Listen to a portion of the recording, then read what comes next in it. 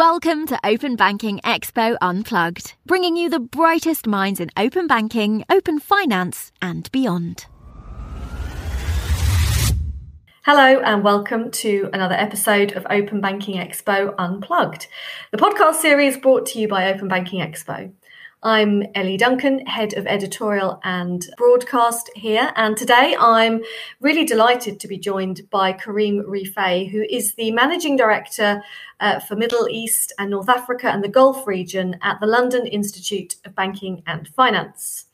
So just to tell you a little bit more about the Institute, or the LIBF, it's a not-for-profit organisation.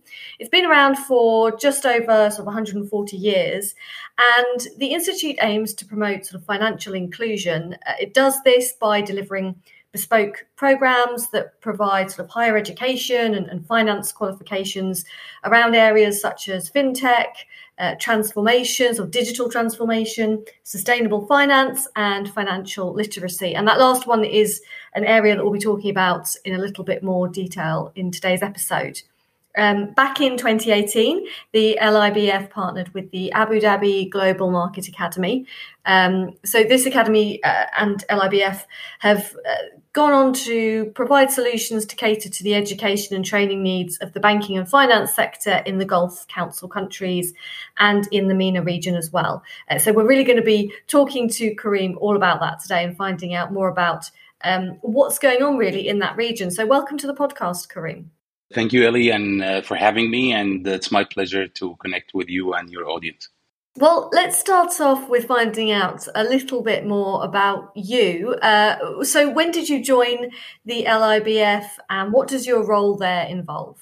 So actually in 2018, when the London Institute of Banking and Finance and the Abu Dhabi Global Markets were working towards the regional partnership, I've been offered the role of the Institute Managing Director to set up that relationship. And this was a bit of a strategic decision for the Institute at that time, because that's the first international office. We've been always operating with all our international relationships out of the UK. And my role was to start promoting and building the brand of the Institute in the region and working that relationship out. And I think in almost now 4.5 years, close to 5 years, it worked out well beyond even our own expectations, because we found a lot of interesting things to do about that region. As we talk during the podcast, I'll try to share as much as I can. Yeah, of course. So perhaps you can explain, before we hone in a little bit more on that region, perhaps you can talk a bit more broadly and explain the types of programs that the LIBF offers and who they're aimed at specifically. The great thing about the London Institute of Banking and Finance since establishment in 1879, as you mentioned, the Royal Chartered Non-for-Profit Organization, that we never change our motivation and goals as an institute. Back then, a number of bankers established the institute because they wanted to promote education in the industry. They wanted to promote the good conduct and the good cause within that industry. I don't want to say that this problem still exists or something like that, so don't quote me for this, but we always, everywhere we go, every day, generation over generation, we try to keep that in our mind, that always the Institute is delivering the good cause to our stakeholders, students, partners, alumni, supporting their education. And I always say, in short, we are very specialized in our topics, but we're very diversified in our solutions. So if you want to learn anything about banking and finance, if you're age 5 years plus to even retirement and post-retirement, we are your one-stop shop. That spread out from what you said as a financial education, which is the financial inclusion. We have programs in schools for different underprivileged populations around the world, where we support them understand what's about finance and banking and how they can have a better life managing their own finances, to that's where we say even our brand is a lifelong learning partners, so starts at a very early age. If you want to learn something about banking and finance, then also we have our university, and we are the only university that have a campus in the financial city of London, and where we teach our bachelor degrees and postgraduate degrees for students. So now you move to age like what, 17, 18, Then if you became a banker and you started your career, you start working with us on the professional education, vocational education programs, registered with the Ofqual in the UK. And regardless of what part of the industry you're in, you have a vocational education qualification through the institute, and this is where you can keep growing in your career by studying more and more, from financial advice to mortgage advice to relationship management, fintech, digital. There's so many things we do as an institute. And plus, we have our B2B relationships with different institute of bankers, with different banks around the world, where we develop for them custom learning, education, executive programs. Plus, because we hold our indefinite two degree award in powers, we support also a lot of institutes and education providers around the world, endorsement and accreditation of their own content and own material. So that's how, in short, we are diversified in solutions and specialized in topic. We are all practitioners, so we all come from the industry. I am a banker by descent, let's say, and then grow into the education side. That's fascinating, and I want to pick up on something you mentioned earlier, which is obviously building out that kind of presence in the MENA region, in Abu Dhabi specifically, but the fact that that's the first time that the Institute had kind of built out an international presence, actually opened an office elsewhere other than the UK. So let's come on to talk about then what you're up to in MENA. Why did the LIBF feel the need to actually locate there? What's the reasoning behind that? Middle East is a very interesting region. It's a young region, population of age 45 and lower is the majority of that region. And when you have this type of age group, you would see that there is a mandate for education and growth. That's one thing. The other thing is the British education repetition. The British education repetition in the region is always a leading brand. And people will always look up to London as a financial center. And they will look up to UK as one of the most quality-based education. So that's what gives us another motivation, is the brand. Also, heritage-wise, the Institute had a lot of relationships in the Middle East that exist from the 70s, from the 60s, from the 80s. And we felt like by being closer to our clients, we will understand more. And we will be able as well to work with our stakeholders to promote our good cause, as we've spoken about. And also, there is a gap in banking and finance education in the region, where we felt that this is our chance to be able to deliver a different education. And our mindset at that time was that become an international local partner for our community. So we are the international British education qualities, but we're willing to listen to your challenges, your needs, and we will work with our different products and services to be able to meet those kind of challenges that you face regionally.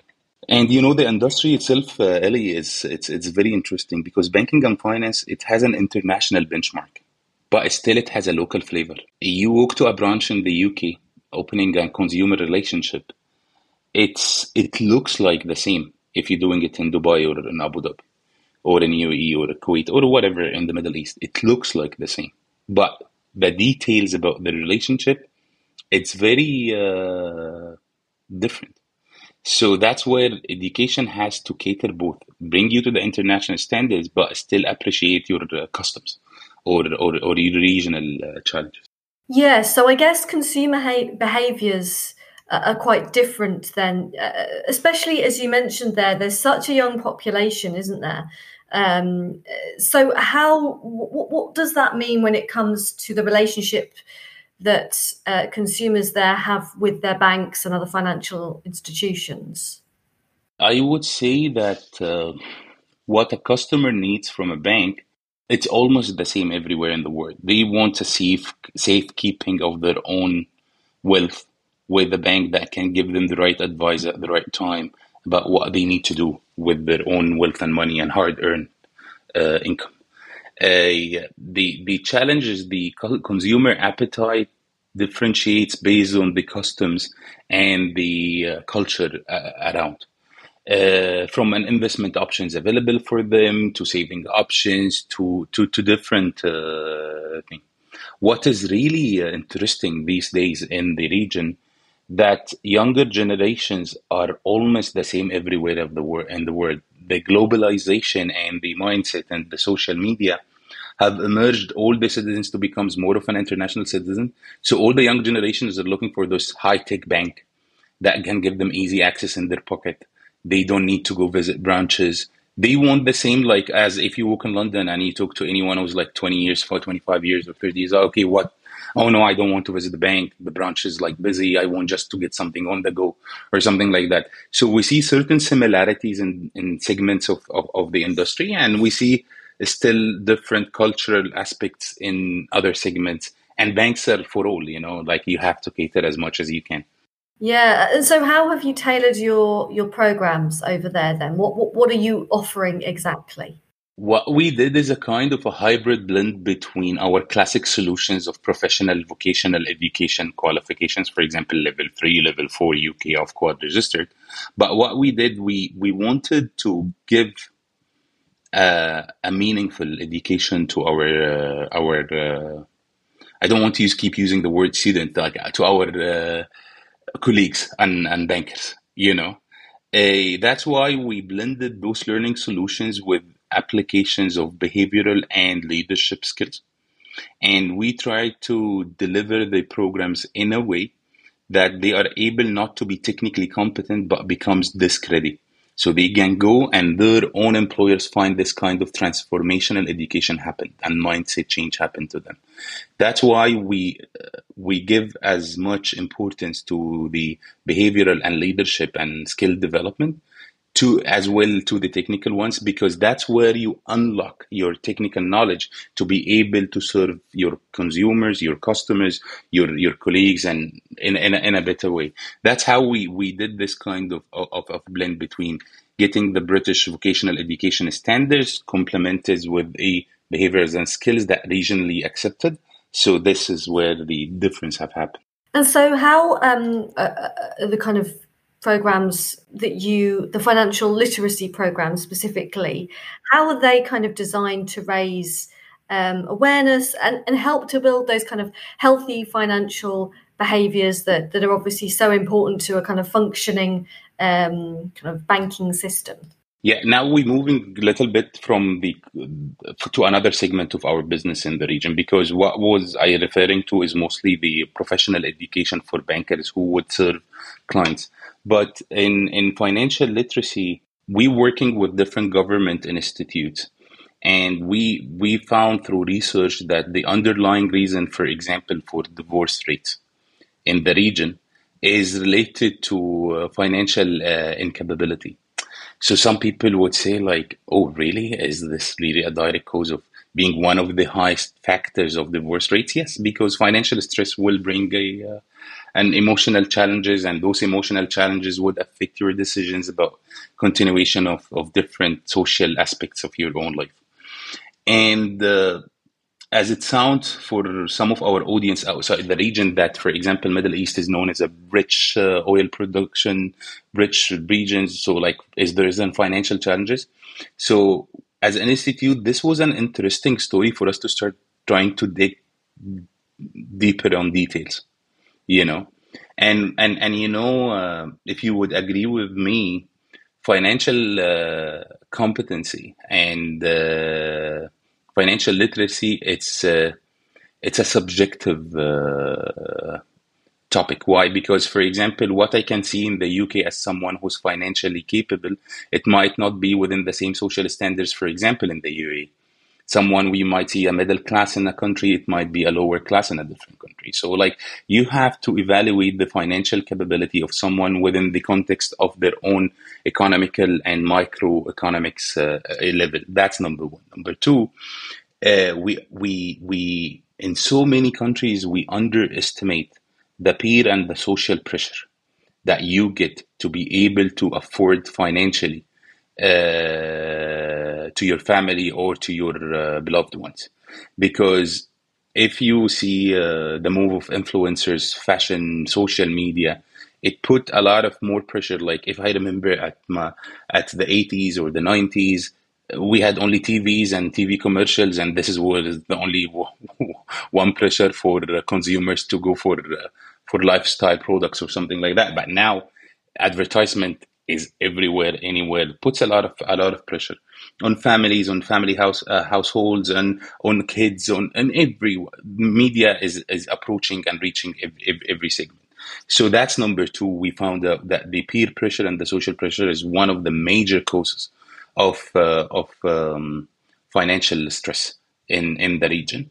The third element, we found out that regardless of your educational background, if you're a doctor, you're an engineer, or even you're uneducated, still there is no formal education of financial literacy in the region.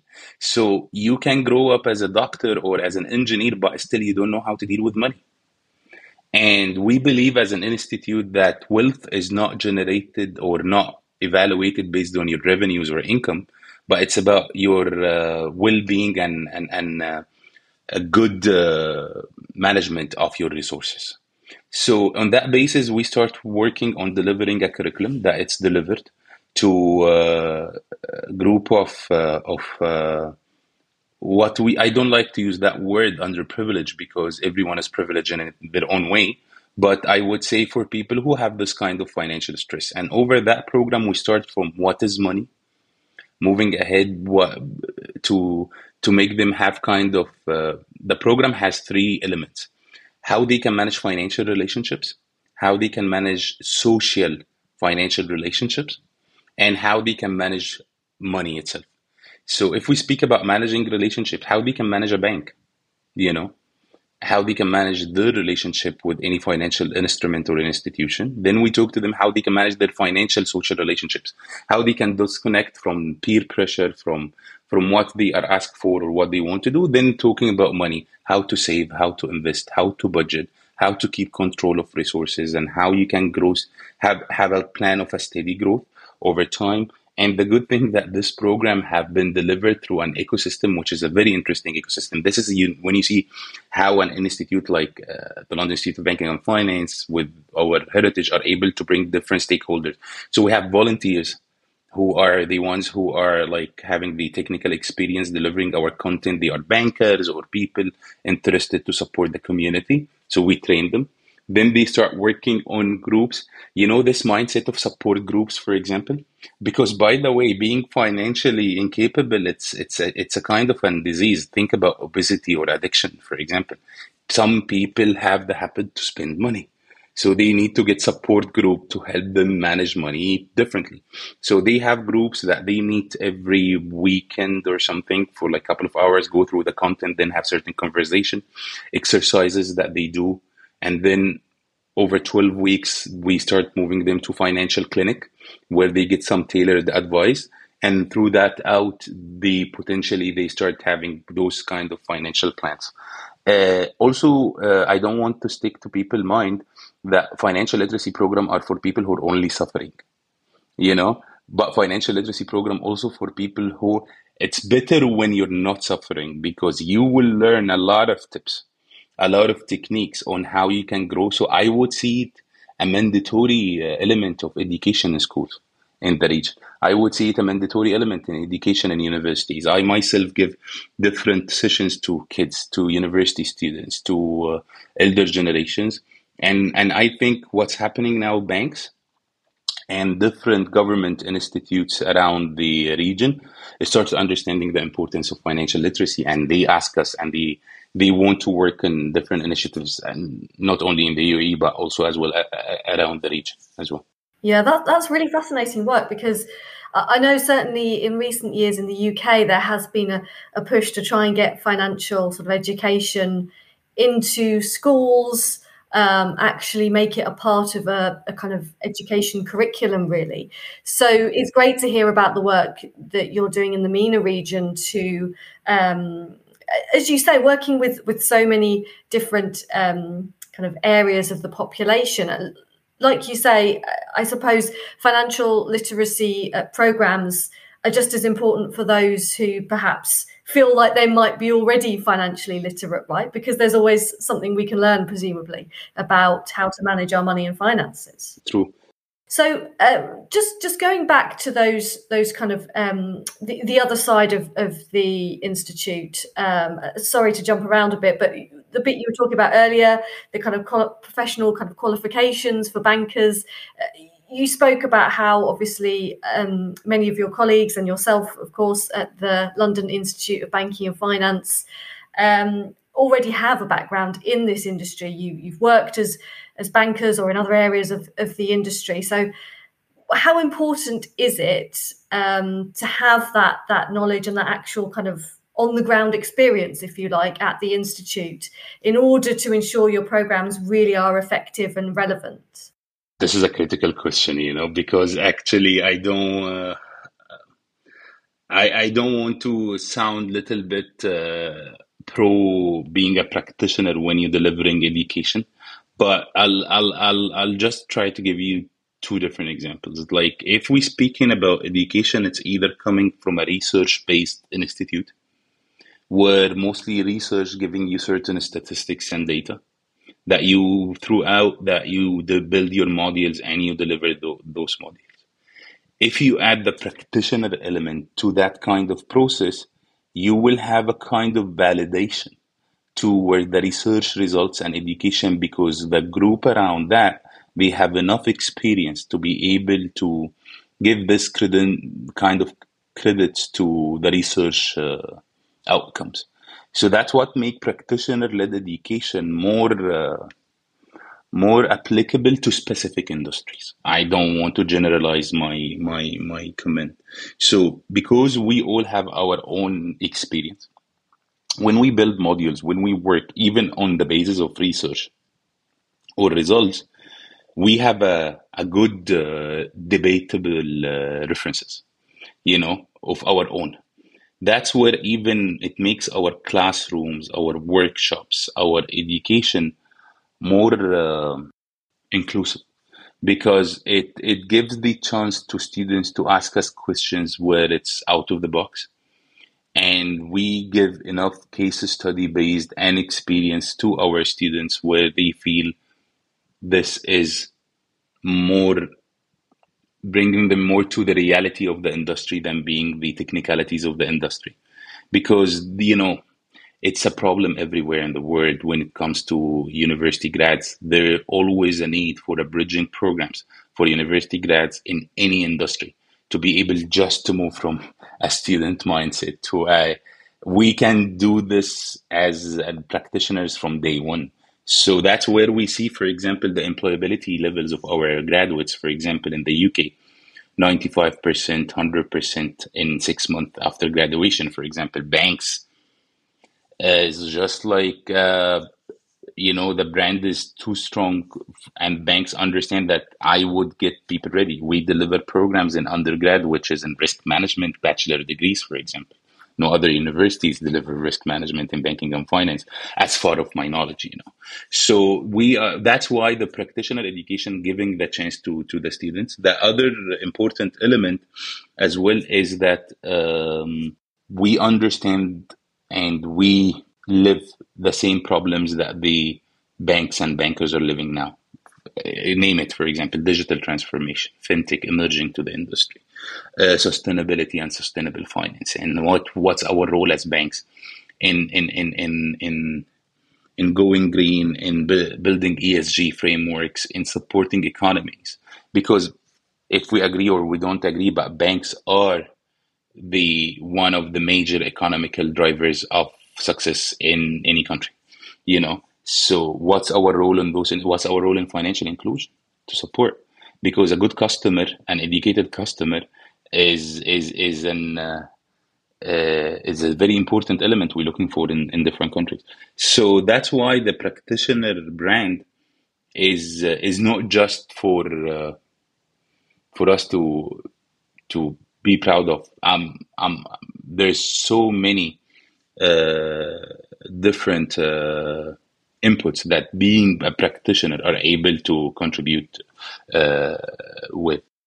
Yeah, that's fascinating. Like you say, I guess, when you study a subject at university, you're often studying the theory, really, as opposed to learning how you might put that into practice in a job in the real world, as it were.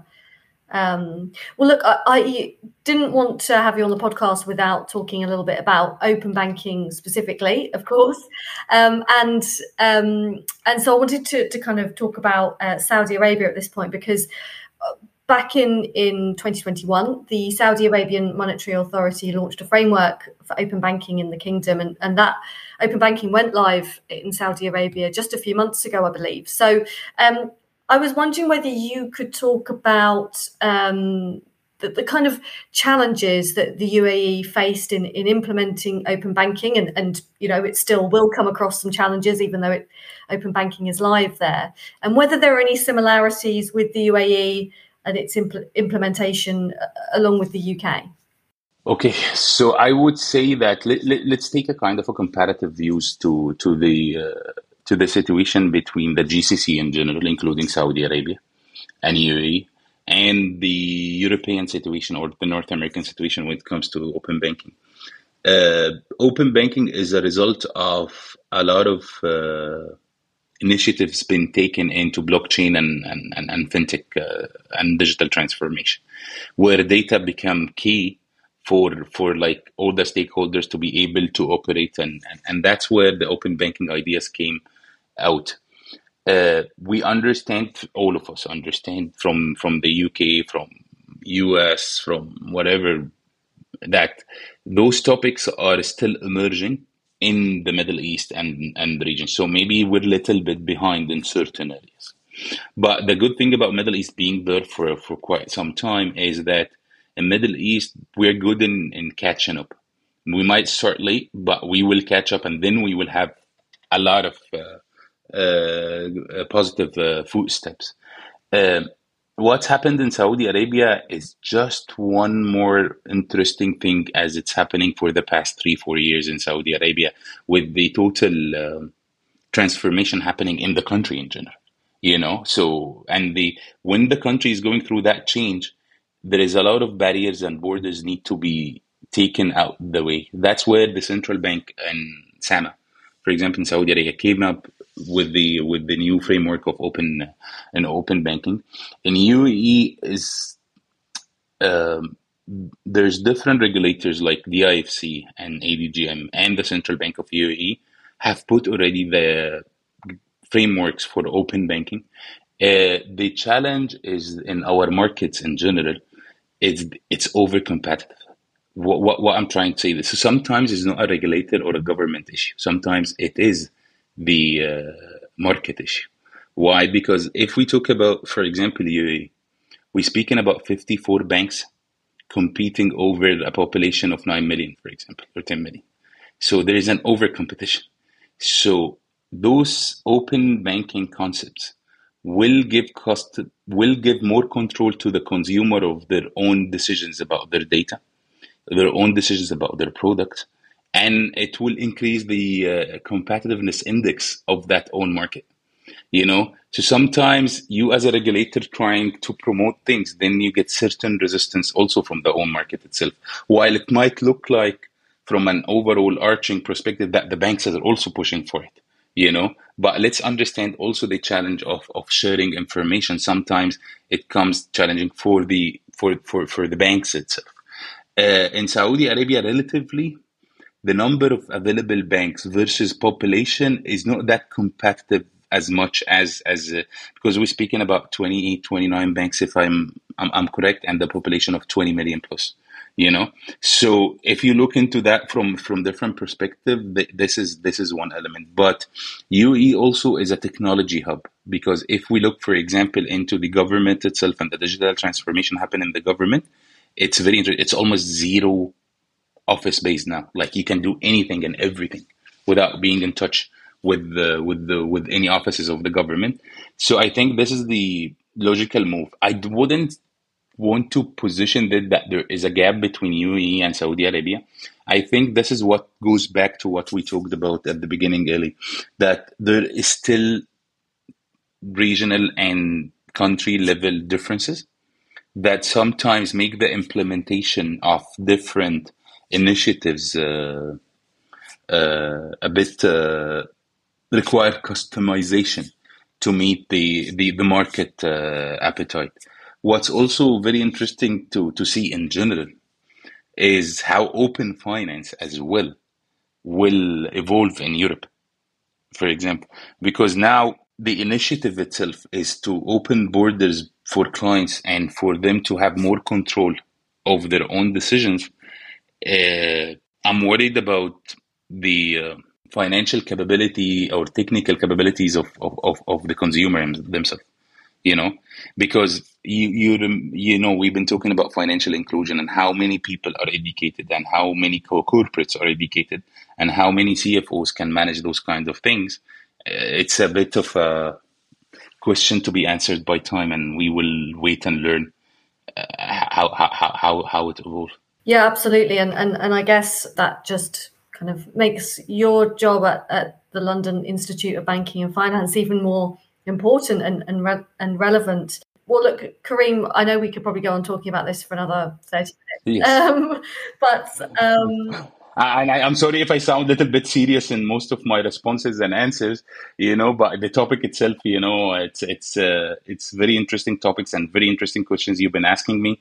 So that's why, very important for us to be as transparent and as open to the audience and try to give them not an answers, but give them an information for them to try to think more and look more for their own answers, because it's not us. I always say it's no one has the right answer. You have to find it yourself, So that's very important, Well, I really appreciate your answers, your honesty in your answers today, and thank you so much for coming on the podcast, Kareem. It's my pleasure, Ellie. Thank you so much.